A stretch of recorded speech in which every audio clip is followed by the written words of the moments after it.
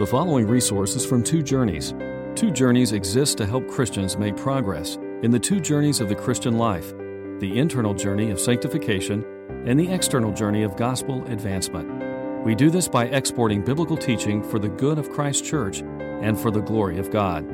Please visit twojourneys.org for more resources. This is our second week, just a 2-week quick study on Luther. Next week we're going to be starting our class on basically a miniature version of the Perspectives class on missions. And it's going to be really wonderful, a lot of different people teaching it. And I think it's going to be used in a wonderful way by the Lord to help us to understand the world Christian movement. Tonight we're going to look for a second week at the life and this time concentrate a little more on the theology of Martin Luther. So what I've given you is an outline. I reduced the first section that brought us up to Luther's defense of his faith at the Diet of Worms. So just by way of a quick review, we talked about how the 15th and 16th century, in the 15th and 16th century, the Roman Catholic Church was ripe for Reformation. We talked about a number of movements of reform. But Luther went right for the doctrine. He went for the theology. He wasn't just attacking the life, but he was looking at the way they were understanding the gospel itself. And that was the essence of the Reformation.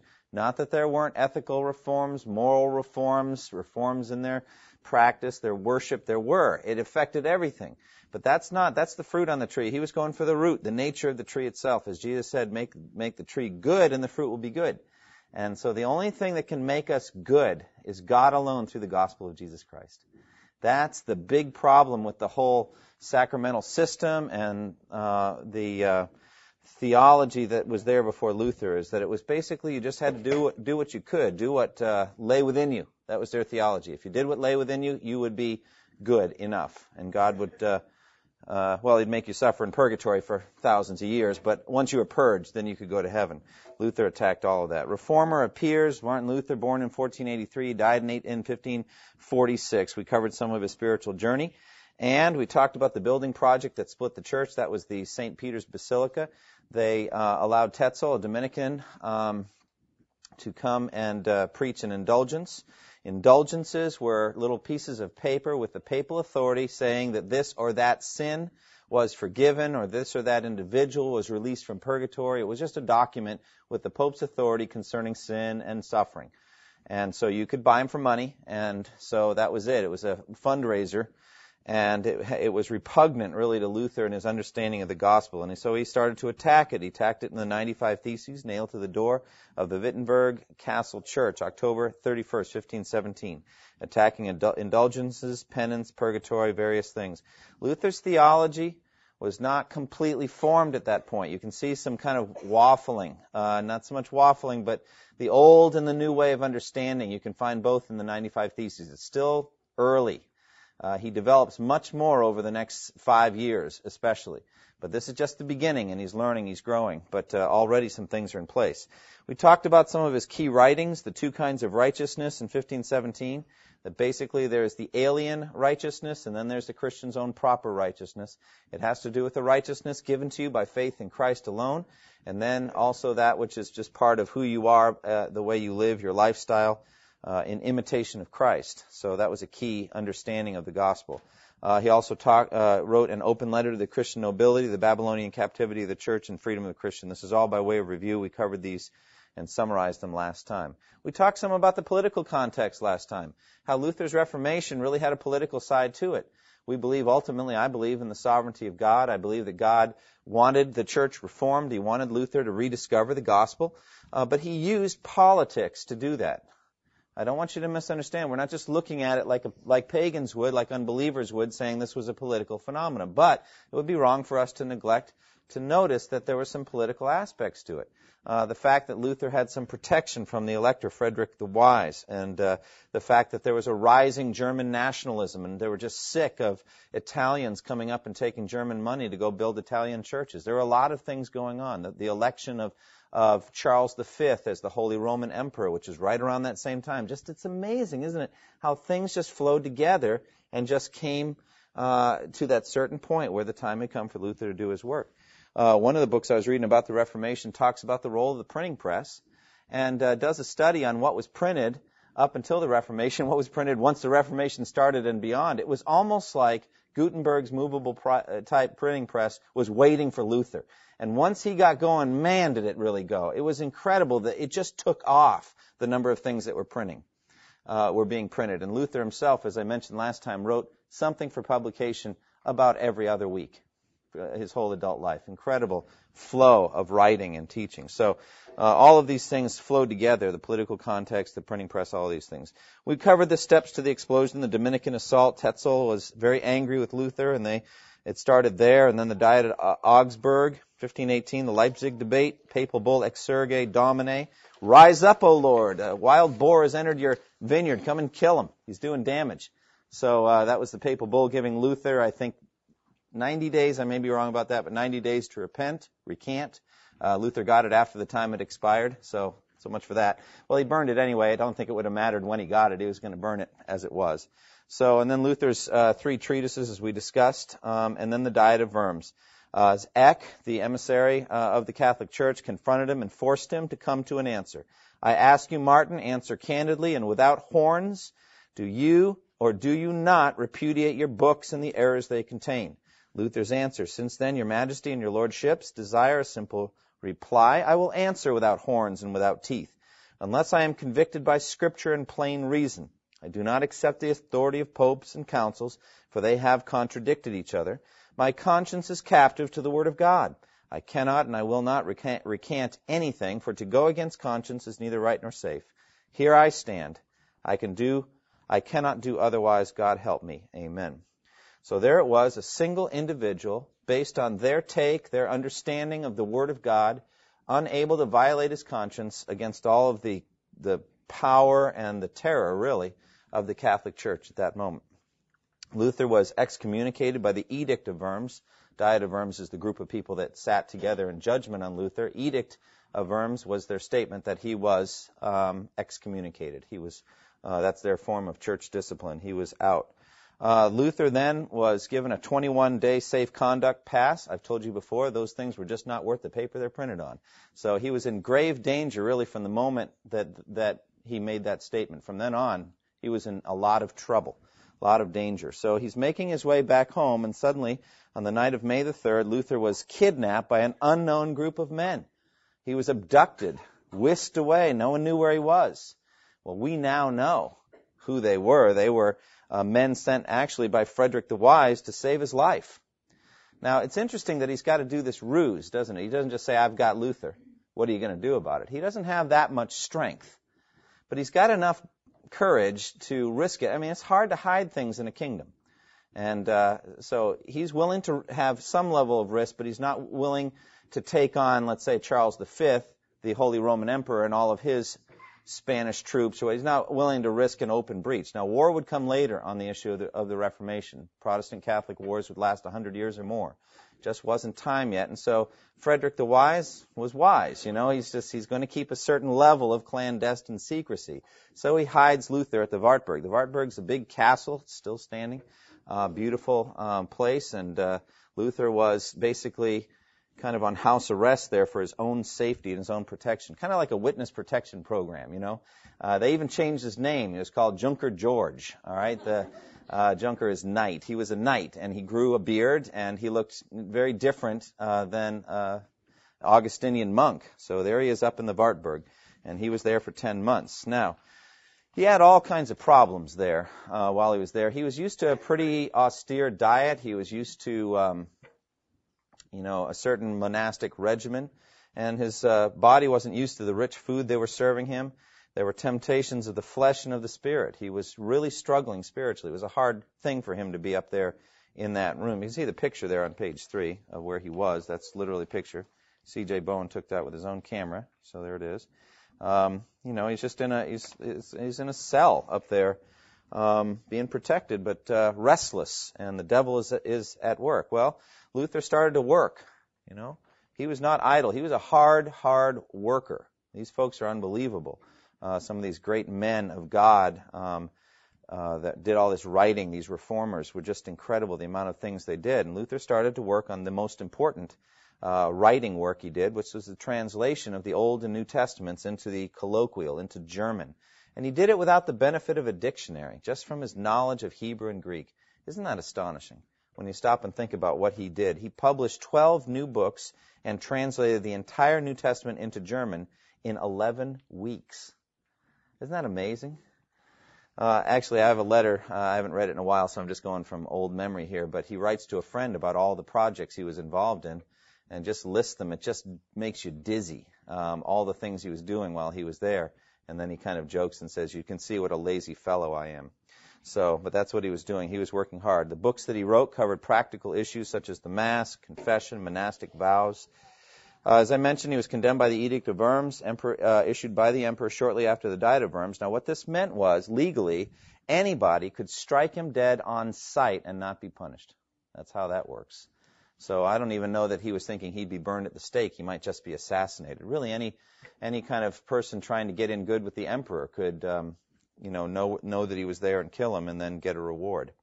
So, as he was up there, he was keeping track of what was going on with the Reformation.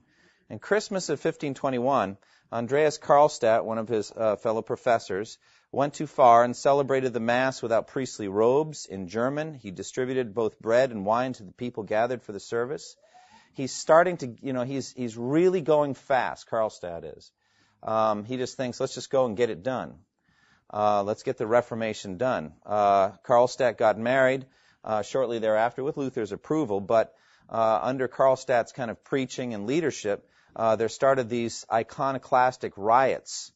What this was, the icons were actual little statues that were in the church, and they were venerated but not worshipped. The distinction is lost on me, but at any rate, they have a difference between veneration and worship. And so some folks, inspired by the teachings that they were understanding from Luther and etc., they said, well, we need to destroy these. They're idols. And so they just started smashing up churches. They're going like, it was just mob rule. It was going out of control. And Karlstadt was encouraging this. The iconoclastic riots were spreading. And to the Catholics, this was just evidence of the godlessness of this whole movement. It was really an embarrassment to the movement at that point. So also there's this group called the Zwickau Prophets, and they arrived with some special revelations from God. So they're starting to hear directly from God without needing the Scripture. So things are just really starting to go out of control. At that point, March 2nd, 1522, Luther obtained Frederick's partial permission to return to Wittenberg, and he leaped at the chance, get me out of here. He wants to get back in the fray. So a week later, March 9th, he began to preach at Wittenberg, and he quieted the disturbances, and he righted the ship of reform. He said, faith without love is no faith at all. He said Rome showed this when compelling fasts and communion regulations and confessions. But now the Wittenbergers were doing the same thing, only opposite from Rome. They were behaving the same way. So he calmed the thing down, and I think he probably was the only person who could have done it. He was a great preacher, but he was such a presence at this point. And so he was able to really suck the wind out of the rebellion and the lawlessness that was going on at that point. He preached 7 more sermons, a series on the 10 Commandments. The point was clear. The people needed to be instructed. They needed to be taught the Word of God. That's what was going to cause the changes. Very interesting statement, and I've even used it concerning my ministry here and very practical questions. People are asking questions, should we do this or that? And it's always hard to know the answers to some of these things. But I'll never forget what Luther said in talking about the iconoclastic riots. He said, you've got to preach the Word. He said, take care of the idols in the heart, and the idols on the wall will take care of themselves. The people will take them down themselves. And I think it was just such wisdom there. You know, the first thing is a transformation of the heart by an understanding of the Word of God. Let the symbols and the trappings alone. They'll come down in due time. But if you go before it's time and start pulling down the symbols and the trappings, you're going to cause huge problems. So he preached the Word, and that was his regular pattern. I think it was true. He built a team of men to help him. Karlstadt was one of them, although they eventually had a falling out. Philip Melanchthon was his right-hand man. He eventually systematized Luther's doctrines in the Commonplaces, the English translation of it. He also had a few other helpers. And so this was his inner circle. And these were men that were helping him in the advance of the Reformation. More and more leaders of the Reform were coming forward, people like Ulrich Zwingli and Ecolampadius, Martin Butzer, and others, people in Switzerland and in Germany. Luther was not alone. So he's managing the Reformation. He's faithfully preaching the Word week after week. Luther said this, and I've quoted this before, I just love this quote. He said, "I did nothing, the Word did everything. I simply let the Word do its work. I simply taught and preached and wrote God's Word. And while I slept or drank Wittenberg beer with my friends, the Word so greatly weakened the papacy that no prince or emperor ever inflicted such losses on it. I did nothing, the Word did everything." Now, that's good advice for the most part. Now, you can figure out what part I would not espouse.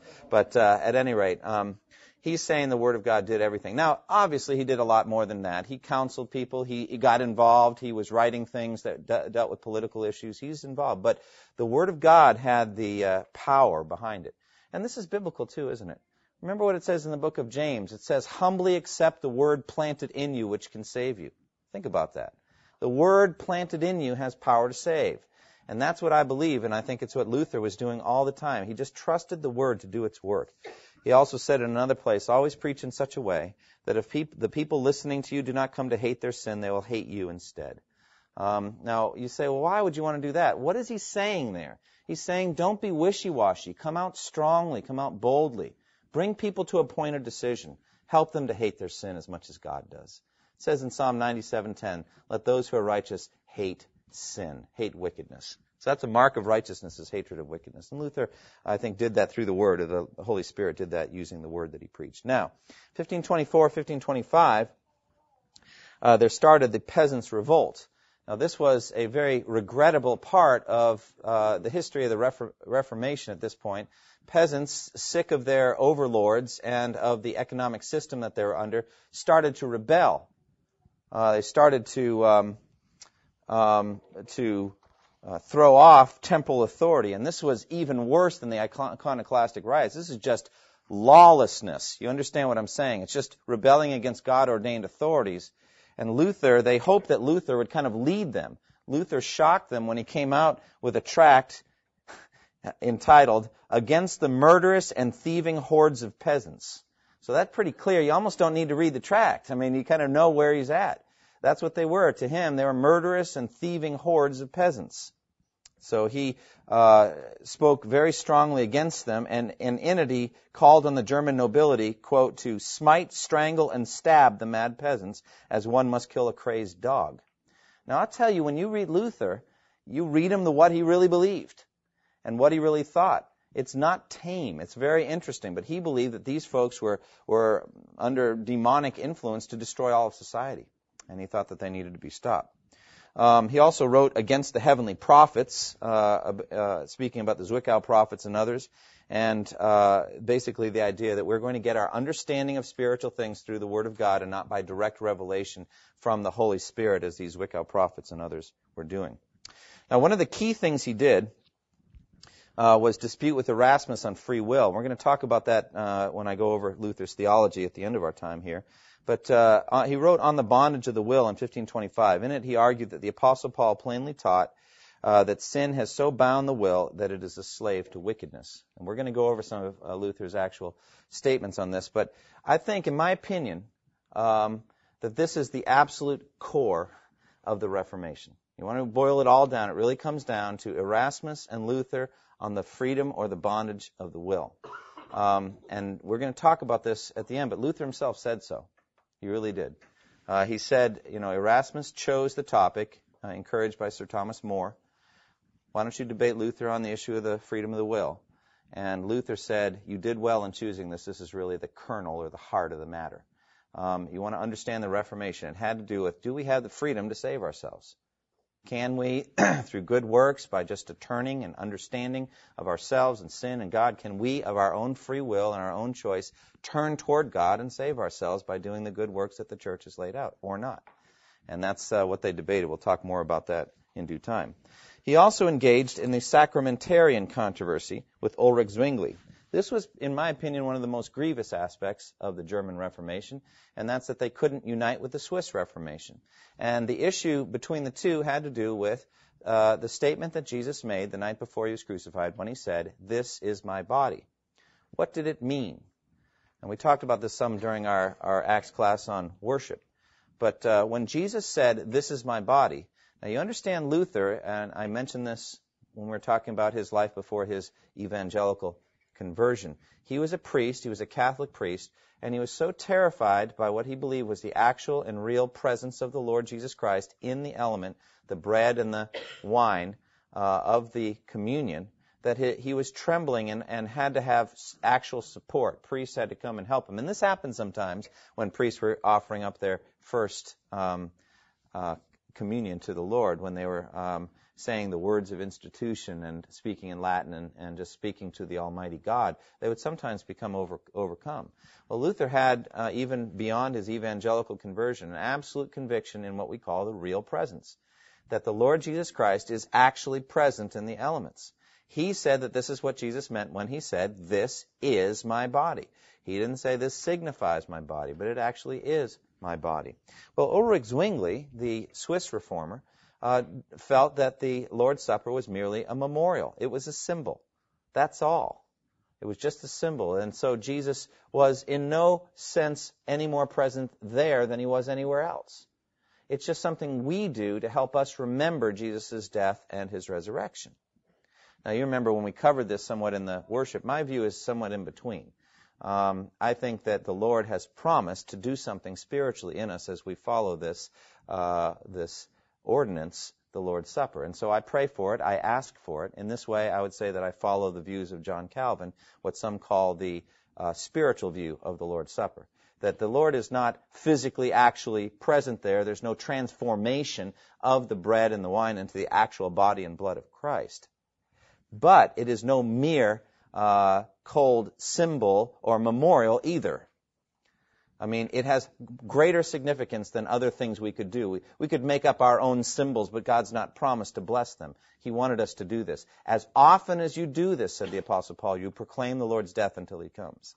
Significant. So, at any rate, they tried to get together at the Colloquy of Marburg, and the Swiss reformers and their party were focused on John 6:63. John 6:63 says, Jesus said there, "The words I speak to you are spirit and they are life." What are they saying by saying that? They're saying it's spiritual. There's no actual physical body of Christ here. The words I've spoken are spirit. And so we take them spiritually. They also acknowledge that Jesus used other kinds of analogies. Like, for example, I am the door of the sheep. Was he a door? You know, I am the vine. Was he a vine?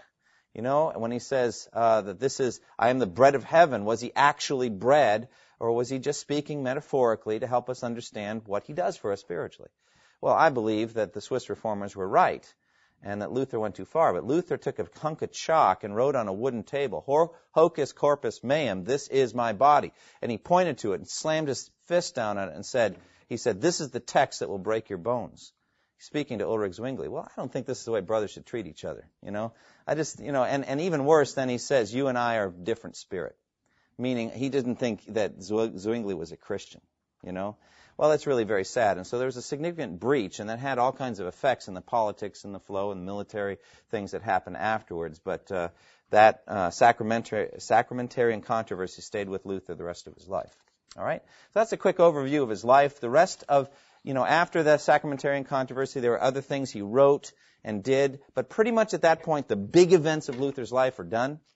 You know, the 95 Theses and the defense at Worms, Diet of Worms, his key writings that just shook the world, all of the debates, the stuff, all of that pretty much is done.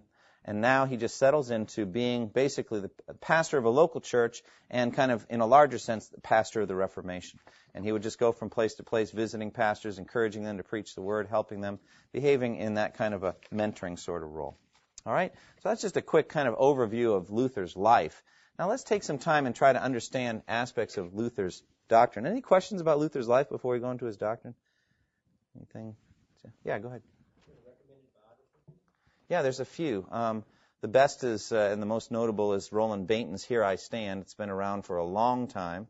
Roland Bainton, Here I Stand. He was a professor of church history at Yale. It's the standard. Along with it is Kittleson's Luther the Reformer. That's another good one. And there's probably about 280. But those two are really good. Those are some that I've read. Let me see if I gave you the right word on Kittelson. Luther the Reformer, yeah. Augsburg Press, 1986. Other questions? Yeah. After he was excommunicated and came back as Junker George, Yeah, for a while. He continued writing. Did they ever decide it was him again? Did he ever come out as Martin Luther again, or did they just kind of ignore him? Yeah, that's what I'm sorry I didn't make that clear, but on March 2nd, he obtained, 1522, he obtained permission from Frederick to go back to his pulpit. And he went back as Martin Luther, not Junker George. Well, who's Junker George? And they all kind of knew who he was anyway. Look at him a little closely, and it's like, minus the beard, you look a lot like Martin Luther. So, but he had to go as Luther in order to shut down the iconoclastic controversy and all that. Junker George isn't going to help much on that, but Luther can help. Yeah, go ahead, Roxanne. That translation by Martin Luther, is it still used today the same way English speakers might use the King James? Yeah, it's still around. I don't speak German, but they say that it still has a great effect on German church life. It is old. I mean, German has changed a lot in the last 500 years. But, they say that Luther's translation has had one of the greatest impacts on modern German of anything that's ever been. I mean, it has a tremendous impact on the way Germans speak German, even those that don't know the Bible at all. So that's a good question. In a similar way to the King James there's so many expressions from the King James that are in our common expressions, and people don't even know they come from the King James. That was William Tyndale. What an incredible man he was. Other questions about Luther's life? I think he was an amazing man, very courageous, willing to stand up and be counted, and willing to die for what he believed. Let's talk about an overview of Luther's theology. One of the big differences between Martin Luther and John Calvin is that John Calvin was a systematizer of the Christian faith. When he wrote the Institutes of the Christian Religion and went through 4 editions of that, and each one significantly updated and improved from the last one, he was constantly working on the big picture, on what we call systematic theology. Systematic theology is the Christian faith from the Bible understood topically. Let me say that again. Systematic theology is the Christian faith from the Bible understood topically, arranged topically, so that you could open up and learn what the Scripture says about the nature and doctrine of God, or the nature and doctrine of Jesus Christ, our Redeemer, the nature and doctrine of the Word of God, or of heaven, or of hell, or of angels, demons, whatever, just arranged by topic. And Calvin did this in an amazingly clear and sharp way. Luther never did it. As a matter of fact, others, like Melanchthon, and from Melanchthon on, Lutheran theologians have sought to kind of systematize and organize Luther's theology. He never really did it. But there were some key themes that come out again and again. One of them is just the fact that we are sinners at our root. The problem of sin, very significant. I like this quote here from Luther at the top. It is very hard for a man to believe that God is gracious to him. The human heart can't grasp this. We have a hard time understanding grace. We have a hard time giving it to others, but we also have a hard time receiving it from God. We just really want to earn our salvation. There's so much, and we have a hard time believing that God can be forgiving to us. So Luther was desiring to zero in on what he called the kernel, or the meat of the nut, what he's looking at the core of theology. That's what he was doing. Whereas Calvin, I said, was more of a systematizer, trying to look at the big picture. Both of their works are valuable. But let's look at the issue of sinners at the root. One of his slogans in Latin was simul justus et peccator. Man is at the same time righteous and a sinner. And this is so true, isn't it? If you understand justification by faith, this was, one of the core doctrines that Luther rediscovered for us in Paul's writings, that we are righteous by faith. It says that in Romans 1:17, just the key understanding. By faith alone are we made righteous. We'll talk about that when we get to the solas in a moment. But we are just in the sight of God. We are righteous through the imputed righteousness of Jesus Christ. You can't be any more righteous than that. You can't be any more righteous than Jesus Christ, right? And that comes to you as a simple gift through faith in Jesus Christ. That is true. But at the same time, you're a sinner. And it's wrong for you, it would be wrong for you to deny that. If anyone says, I have not sinned, he's a liar and the truth is not in him. 1 John 1. And so in order to be honest, we have to say, I have sin in me. And it's not just, it's like I need a new coat of paint in my life. I mean, it's sin that goes to the root of who we are. It's a serious problem. I like this statement here that Luther made as he was dying. One of his final statements was, he said it in German, we are all beggars. This is true. We are all beggars. What do you think Luther meant by that? Well, what he meant was that we have no righteousness of our own. We stand in the position of beggars. Just like Jesus said in Matthew 5:3, blessed are the spiritual beggars, for theirs is the kingdom of heaven. By the way, people have asked me about that. They say, my Bible doesn't say that. It says, blessed are the poor in spirit. Well, I know that's what it says. But understand the word poor there is patokos, meaning a destitute person who sits by the side of the road with nothing. And if he doesn't get something from somebody, he won't eat that day. I call that person a beggar. And so that's why I think it's a good understanding of blessed are the poor in spirit, for theirs is the kingdom of heaven. That's the first word Jesus said in the Sermon on the Mount. You want to go to heaven, then be a beggar. And Luther, one of his last statements is, we are all beggars. This is true. And so he feels that at the end of his life. We are sinners at our root. Bishop Berkeley in 1670 put it this way: I cannot pray, but I sin. I cannot preach, but I sin. I cannot administer nor receive the holy sacrament, but I sin. My very repentance needs to be repented of, and the tears I shed need washing in the blood of Christ. That's a strong statement, isn't it? We are covered in sin. Our best works covered in sin. Luther went so far as to say, apart from Christ, all of your good works are sins. They're sins. And so that was a core understanding of Luther. Luther's doctrine of God informed the rest of his theology. The sin of man is seen in light of God, the Holy One. Have you ever wondered why it is that sinners are made to suffer eternally for sins they did in a temporal lifetime? Did that ever strike you as maybe excessive, or you wondered why God could make a murderer even, or a blasphemer, or even just an unrepenter, somebody who never trusted the gospel, to burn forever in hell?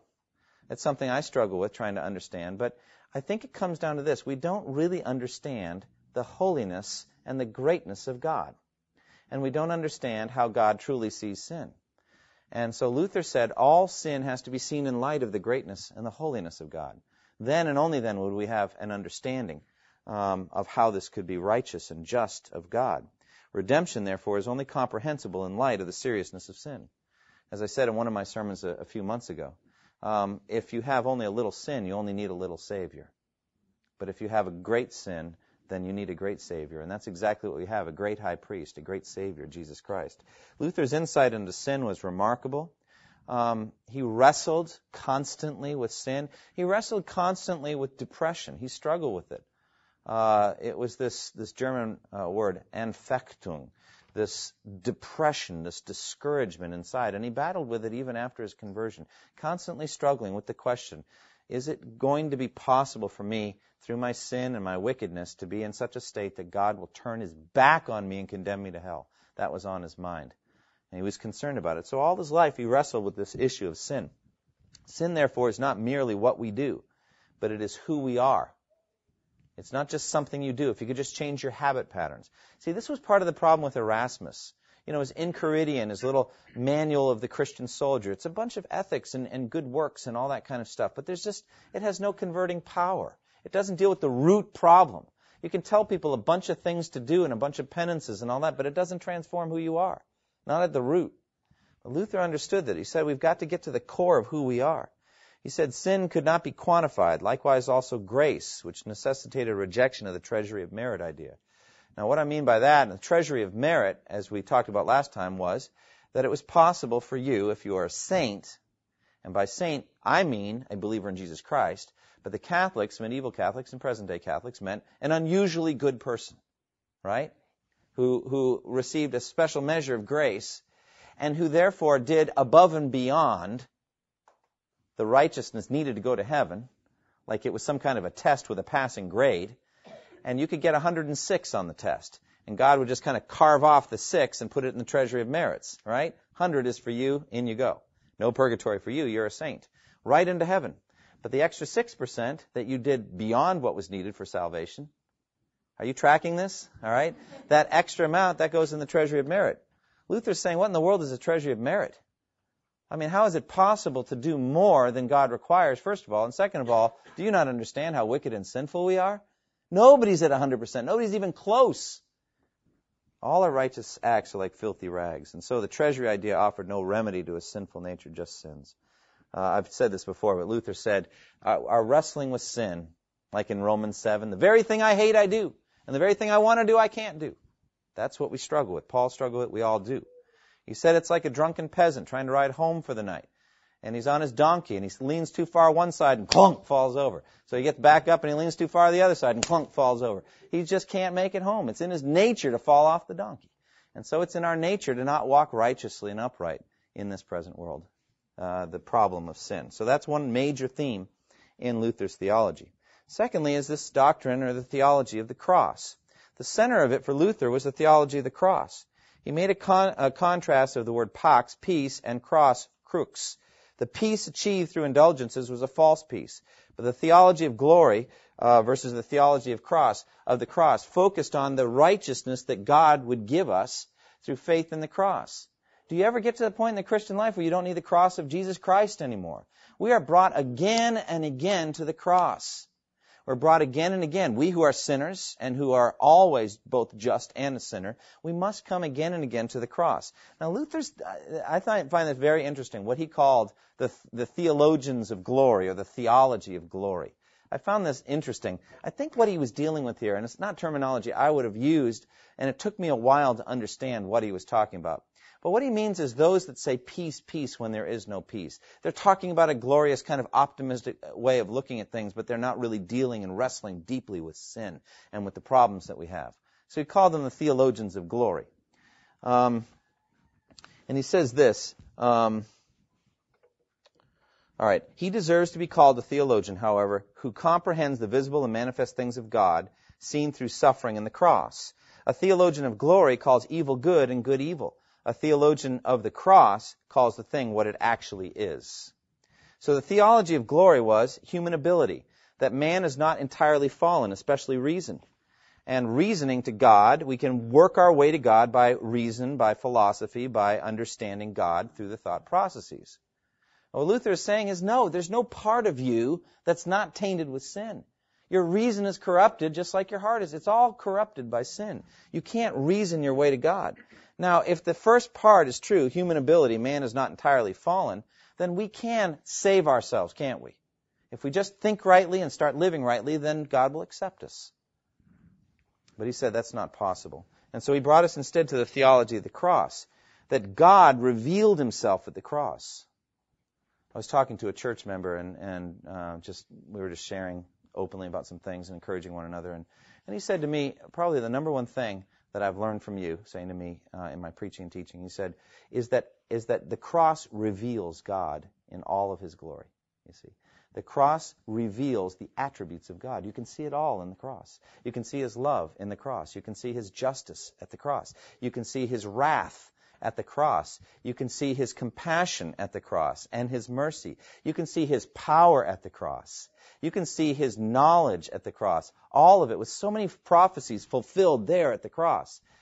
The cross reveals God. And in Jesus' mind, reveals means glorifies. So that's the true glory. You want the true glory, you go to the cross. So in effect, the theologians of glory skip the cross and go right to the glory. You see, you can't do it. It's at the cross you find the glory of God. You remember what Jesus said when he said, Father, the time has come. Glorify your Son, that your Son may glorify you. And he also said, he said in another place, he said, or John said, the Spirit had not yet been given since Jesus had not yet been what? Glorified. What is he talking about? Crucified. The crucifixion, now that's the true glory. You want to understand the glory of God, you understand the cross, the theology of cross.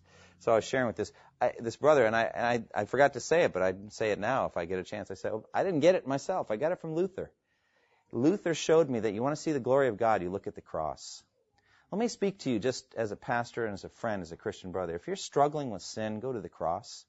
If you're struggling with depression and discouragement, go to the cross. It doesn't matter what's caused it. It may be that you're discouraged about circumstances in your life. Maybe you're discouraged about your employment situation. Maybe you're discouraged about relationships. Discouraged about a sin that seems to have ascendancy over you. Discouraged about chronic illness, either in yourself or a loved one. I just think the cross is the place to go. Remember that that's where Jesus solves the problems of the world, the theology of the cross. You know, we can go beyond that and say, Jesus said, unless you take up your cross daily and follow me, you're not worthy of me. So that's a different kind of theology of the cross, and it has to do with our willingness to suffer and die ourselves, to be like Jesus, to die to ourselves that God's kingdom might be advanced. And that's also part of the theology of the cross. Okay? Christ and the cross, shameful, not glorious. God can only be found in suffering and in the cross. Okay? So that's the theology of the cross. Now let's talk about these solas. Let's go down to the bottom of page 6. Solas, I think there's 4 of them here. Sola Scriptura, as we mentioned last time, basically what this meant was that we were going to put our focus on the Word of God. The Word of God alone has authority in matters of faith and practice. What would be some other contenders for that? Other than Scripture, what would it be? Tradition, human traditions. The Catholic Church had that in the traditions of the councils. The councils would gather together and try to solve a theological issue. They'd come up with pronouncements, and those pronouncements would be written down in what was known as canon law. The problem was those things frequently overturned and contradicted each other. You know, you talk about it, they say, well, the Word of God, Luther said the popes and councils have often contradicted themselves. Well, you could say, yeah, but doesn't the Word contradict itself? And unbelievers can, if you don't believe in the authority of the Word, you can perhaps find some contradictions in the Bible. Yeah, but no. The popes and councils flatly contradicted each other. Like one pope or council would say one thing, and then they'd overturn it 100 years later and go a different direction. It wasn't like the seeming contradictions of the Scripture. And so he removed that. He said, we can't lean on that. We've got to go to the Scripture alone. What would be another form of authority that you could use? Pragmatics. Okay. Yeah, and I would elevate that to just... Okay. All right. Well, let's talk about pragmatics. That would be just human reason, right? What seems right to you? The Bible says there's a way that seems right to a man, but the end of it is what? It's death. Right. So you could say, my final word, the final word for me is what seems right to me, what I think is true. He said, no. Sola Scriptura. We're going to finish with the Word of God. That's what he did. So he was looking by Scripture, looking at Scripture alone versus Scripture and tradition. Page 7. For Luther, Scripture alone did not mean the history of interpretation was without value. By that I mean Luther did quote the church fathers. He did quote dead theologians. He did quote other people. All right? But he was quoting them as they were seeking to unfold the Word of God. You see? He wasn't citing them as final authority, but only in their ability to present the Word of God. And I feel the same way. People have the ability to influence our church in their ability to marshal the Word of God to the issue at hand. It's always been that if we're dealing with some controversial issue, you have the right to influence as long as you stand up with Scripture. All right? It's the Scripture we're seeking. That's what we want to try to understand. So Luther wasn't dispensing with church history, whatever. But he says, even as he's reading through what he knew about Augustine and Bernard of Clairvaux or some of these other guys, trying to figure out what they wrote, he's always trying to get at Scripture. That's what he wants. He wants to know what does the Bible say. So, Scripture alone. Scripture was a guide to life and godliness. Luther lived his theology. He read the Scriptures through twice a year. Landis, thank you so much for your encouragement. So, just ratchet it up a bit and go twice a year. I wonder how he did it. Have you ever tried to do that? Read through the Bible in a year? Landis was sharing this. 29, coming on 30 years that he's read through the Bible. That's wonderful. That takes a lot of time. It's a lot of chapters. And the problem for me isn't one day. The problem is when you miss a day. That's where the problem comes in. And the rent starts coming due. It's when you get behind in your payments that I have problems and I start to get discouraged. And I kind of revamp my goals for the year. So I'm looking at the New Testament this year. Just think it'd be really good to. But Luther read through twice a year. George Mueller read through 100 times in his life. 100 times. It's amazing how these folks did this, but Luther lived it out. Secondly, sola fide. That means by faith alone. By faith alone. Faith alone apart from works. Now, some people looked on this as a heretical teaching. Sola fideism, they called it, by faith alone. And they say, what about the book of James? Faith alone by itself is dead. Well, Luther knew James. He called it an epistle of straw, but he knew that James was there. He said, okay, if you're going to force me to answer the epistle of straw, what I will say is that faith alone justifies, but the faith that justifies is never alone. It always produces good works, always. And so, by faith alone we are made righteous, all right? Without works, not that the righteous person does nothing, but that his works do not make him righteous. Rather, his righteousness creates works, okay? The third sola is sola gratia, which is by grace alone. Now, what do we mean by that? Well, the law cannot save. You cannot work your way to God by obedience to the law. By works of the law shall no flesh be justified, it says in the book of Romans. The law is only given to uncover sin and to bring you to grace. It is grace that saves, and grace alone. And there's not a mixture here of grace and human works. It's not do what lies within you, and then God will cover the rest with grace. It's that what within you is sinful. All of it's of grace. You need God's grace from beginning to end. And so by grace alone we are saved. We need Christ, and we need His grace. I like this that Luther wrote. He said, the law says do this, and it is never done. Grace says believe this, believe in this, and everything is done already. So it's just the power of grace. To me, grace is my only hope. And what is grace? Well, I don't think of grace as just something passive in which God covers my sin. I look on it as like a tornado in my life, Grace hunts me down and makes me do right. You know what I'm saying? Grace won't leave me being wicked. Grace is aggressive. It's initiatory. It's alive. It comes after me. It gives me what I need, and it's going to get me to heaven. You see what I'm saying? And I talked about this on Sunday evening when I was talking about Hebrews, that there are different kinds of grace you have in your life, and you need different kinds of grace at different times in your life. Sometimes you need continuing grace when you're doing well. Lord, give me the grace to keep going. Sometimes you need restorative grace. Renew me, O Lord. Restore me. Sometimes you need convicting grace. When you're blind to certain sin patterns in your life, you need the Holy Spirit to convict you. Sometimes you need conquering grace. When you feel weak in the face of a temptation, you say, Lord God, please give me the grace to overcome. All of these things are grace, aren't they? And they all come to us in Christ, by grace alone. And then finally, in Christ alone.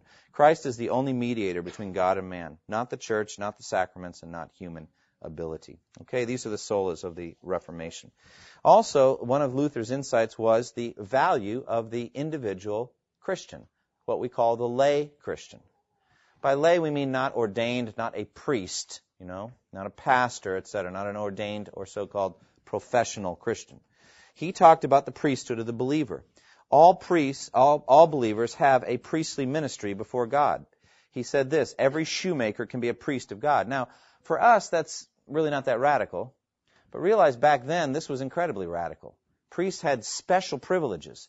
For example, a Roman Catholic priest was the only one in their system who had the ability to turn the bread and the wine into the actual body and blood of Christ. They had a special anointing from God to give them special powers. So for him to say a common shoemaker can be a priest just didn't make any sense. But where's he getting this from? He's getting this from the Word of God. It says in 1 Peter 2 that all of us have a priestly ministry. It says in Revelation that He has made us to be a kingdom of priests to serve His God and Father. So he talks about the priestly ministry of every believer. He doesn't abolish clergy. But what he does is he rejects a class distinction where clergy have special access to God that the laity does not.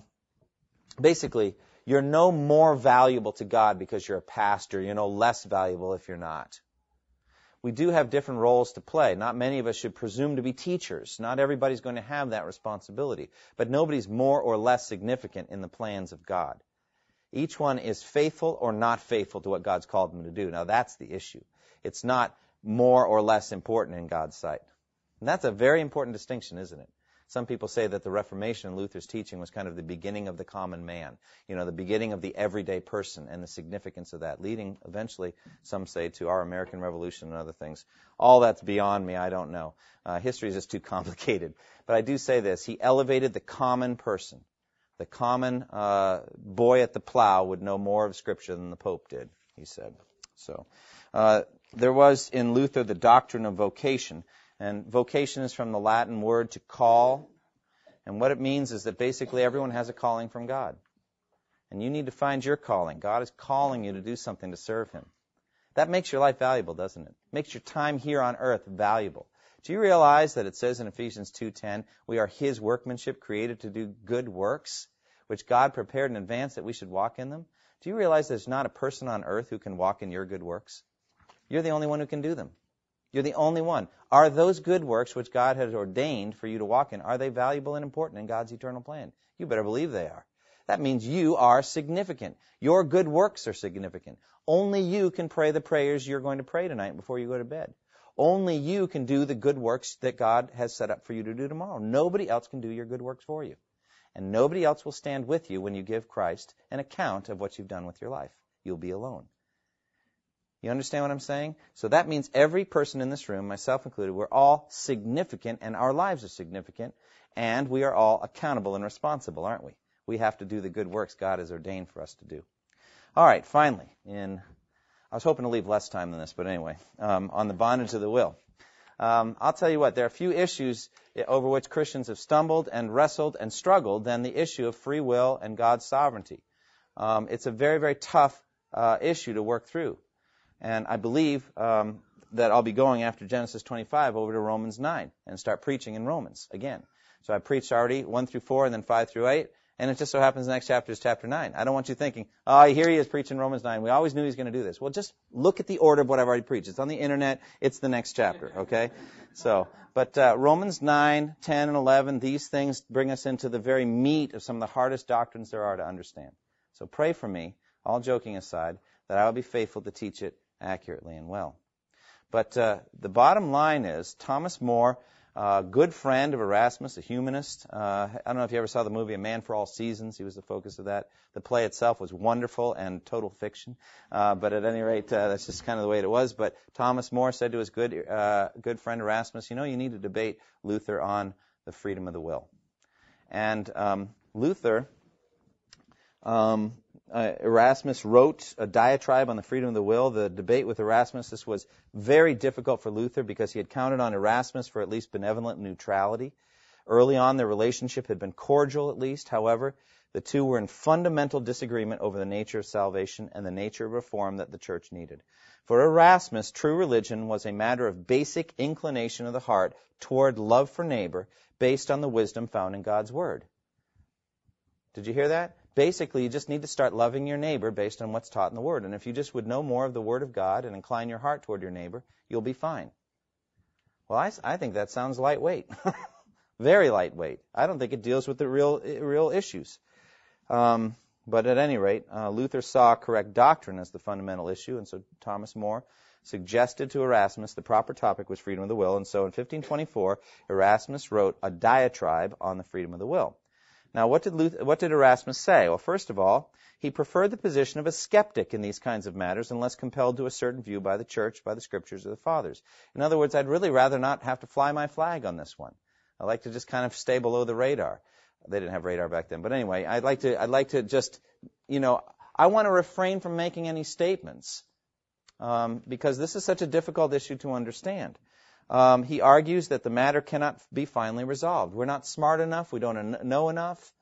And so therefore we can't finally resolve it. The scriptures are unclear. And so therefore one has to resort to reason and experience to answer this. Humans obviously are able to make decisions because they were commanded to, and so because of that they had to be able to do it. So he spends most of his time saying, I don't really know why we're talking about this, but he's the one who chose the topic. Very interesting. But at any rate, he says we really can't make a final pronouncement or resolution on this. Now, Erasmus had a very refined Latin style. He was probably the greatest classicist of his time, highly educated, etc. Luther took a long time replying to him. He had a hard time replying. But when he did, my goodness, you got to read it sometimes. It's fascinating. But he said, I want you to know I didn't reply. I didn't fail to reply because you had gotten the final word in the matter.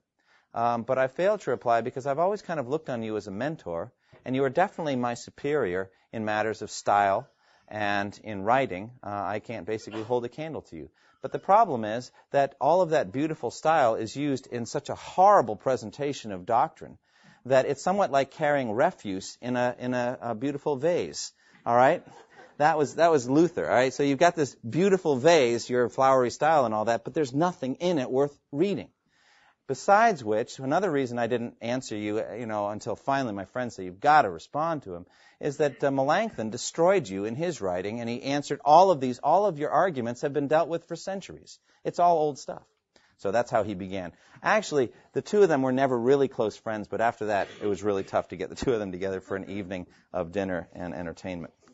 So, what did Luther say? Well, Luther's book is a little tedious to read because in the style of the day, he sought to refute Erasmus point by point. So there's a recapitulation of everything Erasmus says, and then he refutes it, every doctrine, every scripture. He wrote it in December of 1525 on the bondage of the will. He kept putting off his response. As I said, he found it distasteful to answer such an unlearned book from a learned man. Well, let me tell you, that is my summary of it. I wrote that summary a few years ago. You ought to read what he actually says. I gave you a sense of it. He was really disgusted with what Erasmus wrote. He began by thanking Erasmus for finding the kernel of the nut in the conflict between Luther and the Catholics. That is significant. I'll say it to you again. I said it at the beginning of the time tonight. The nub, the core of the Reformation is on this debate on the freedom of the will. If you can save yourself, then the sacramental system will do just fine to do it, right? You don't need a Reformation. But if you can't, then we must have a Savior. We must have the gospel of Jesus Christ. That's what it comes down to. So he responded to each of Erasmus's 200 scriptural references to prove that the matter actually could be resolved. Humans were allowed freedom to things below us, but not things above us. Unaided, the human will cannot move toward God. Luther vigorously pounced on Erasmus's unwillingness to make theological pronouncements. By the way, that was typical of Erasmus. What do I mean by that? Luther said, Erasmus is as slippery as an eel. Only Christ can catch him. Erasmus is trying to survive. He doesn't want to get burned at the stake. So he said, well, wouldn't it be better for us to just not talk about these things and all that? Luther's willing to die.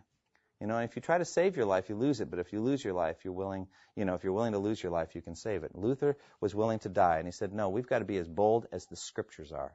The Scripture says more about this topic than you do, Erasmus. And we have to be willing to go to those Scriptures and understand them. That's what he was getting at. Christian has to make a stand on the truth. And then Scriptures are clear on matters pertaining to salvation, so clear pronouncements are mandatory for Christians. Now, I want to give you a couple of readings of what Luther wrote, and then you can read the rest. There's extended sections, quotes here. I gave you a web-page site where you can get more of it if you'd like. But I want to read some of Luther's writing style so you get a sense of how he approached this, all right? It is not irreligious, wasteful, or superficial, but essentially healthy and necessary for a Christian to know whether or not his will has anything to do in matters pertaining to salvation. All right? That's what he said. All right? In the second section, I bolded the sections I want to read to you now. Since God's foreknowledge is not uncertain, then free will is non-existent. It is fundamentally necessary and healthy for Christians to acknowledge that God foreknows nothing uncertainly, but that he foresees, purposes, and does all things according to his own immutable, eternal, and infallible will. This bombshell, or thunderbolt, literally is what Luther says, knocks free will flat and utterly shatters it, so that those who want to assert it must either deny my thunderbolt or pretend not to notice it or find some other way of dodging it. Now, this is the key. A will which has no power without grace is actually not free. Think about what Luther called his whole work, the bondage of the will, right? How does this sound, okay? Long my imprisoned spirit lay, fast bound in sin and nature's night. Thine eye diffused a quickening ray. I woke, the dungeon flamed with light. My heart was free, my chains fell off, I rose, went forth, and followed thee. Does that sound familiar? And can it be? That's what Luther said. We're in bondage. We're in bondage. The free will is in bondage. And without a Savior, we're not going to get out. You describe the power of free will as small and wholly ineffective apart from the grace of God. Agreed? Now then, I ask you, if God's grace is wanting or lacking, if it is taken away from that small power, then what can it do? It is ineffective, you say, and can do nothing good. So it will not do what God or his grace wills. Why? Because we have now taken God's grace away from it. And what the grace of God does not do is not good. Hence it follows that free will without grace, God's grace, is not free at all, but is the permanent prisoner and bondslave of evil, since it cannot turn itself to good. This being so, I give you full permission to enlarge the power of free will as much as you like. Make it angelic, make it divine if you can. But when you add this doleful postscript that it is ineffective apart from God's grace, straight away you rob it of all its power. In other words, if you've got to have God's grace to do his will, then it's a slave. But if God gives his grace, then it liberates the will and makes it a servant of God. And then, D, the comfort of knowing that salvation does not depend on free will. I frankly confess that for myself, even if it could be, I should not want free will to be given to me, nor anything to be justified in my own hands to enable me to endeavor after salvation. Not merely because in the face of so many dangers and adversities and assaults of the devil, I could not stand my ground and hold fast my free will. For one devil is stronger than all men, and on these terms no man could be saved. But because even were there no dangers, adversities, or devils, I should still be forced to labor with no guarantee of success, and to beat my fists at the air. If I lived and worked to all eternity, my conscience would never reach comfortable certainty as to how much it must do to satisfy God. Whatever work I had done, there would still be a nagging doubt as to whether it pleases God, or whether He required something more. The experience of all who seek righteousness by works proves that. And I learned it well enough myself over a period of many years to my own great hurt. But now that God has taken my salvation out of the control of my own will and put it under the control of His, and promised to save me, not according to my working or running, but according to His own grace and mercy, I have the comfortable certainty that He is faithful and will not lie to me, and that He is also great and powerful, and that no devils or opposition can break Him or pluck me from Him. No one, He says, shall pluck them out of my hand, because my Father which gave them is greater than them all. Thus it is that, if not all, yet some, indeed many, are saved. Whereas by the power of free will, none at all could be saved, but every one of us would perish. Furthermore, I have the comfortable certainty that I please God, not by reason of the merit of my works, but by reason of His merciful favor promised to me, so that if I work too little or badly, He does not impute it to me, but with fatherly compassion pardons me and makes me better. This is the glorying of all the saints in their God. Now, I'll tell you what, how do you have assurance of salvation if it all depends on you, of your own free will, holding on to God? How do you know you're going to do it tomorrow? How do you know you're going to do it 10 years from now? How do you know you'll be still doing it as you lay on your deathbed? I tell you, you don't know. And if you don't know, then the ultimate issue of your soul is not settled, no matter what state you're in right now. You understand what I'm saying? You don't know where you're going to spend eternity, in heaven or hell. And is that important to you? Well, I think if it weren't, you wouldn't be here tonight, right? If it didn't matter at all to you whether you were in heaven or hell, then you wouldn't be here tonight. And what Luther says is, if it depends on your free will, you will not make it. You will lose. Because the devil's too strong for you, and so is your flesh. All right, you can read the rest on your own. We're out of time. Let's close in prayer. Landis, can I get you to do that for us tonight? Thanks. Thank you for listening to this resource from twojourneys.org. Feel free to use and share this content to spread the knowledge of God and build His kingdom. Only we ask that you do so for non-commercial purposes and in accordance with the copyright policy found at twojourneys.org. Two Journeys exists to help Christians make progress in the two journeys of the Christian life, the internal journey of sanctification and the external journey of gospel advancement. We do this by exporting biblical teaching for the good of Christ's church and for the glory of God.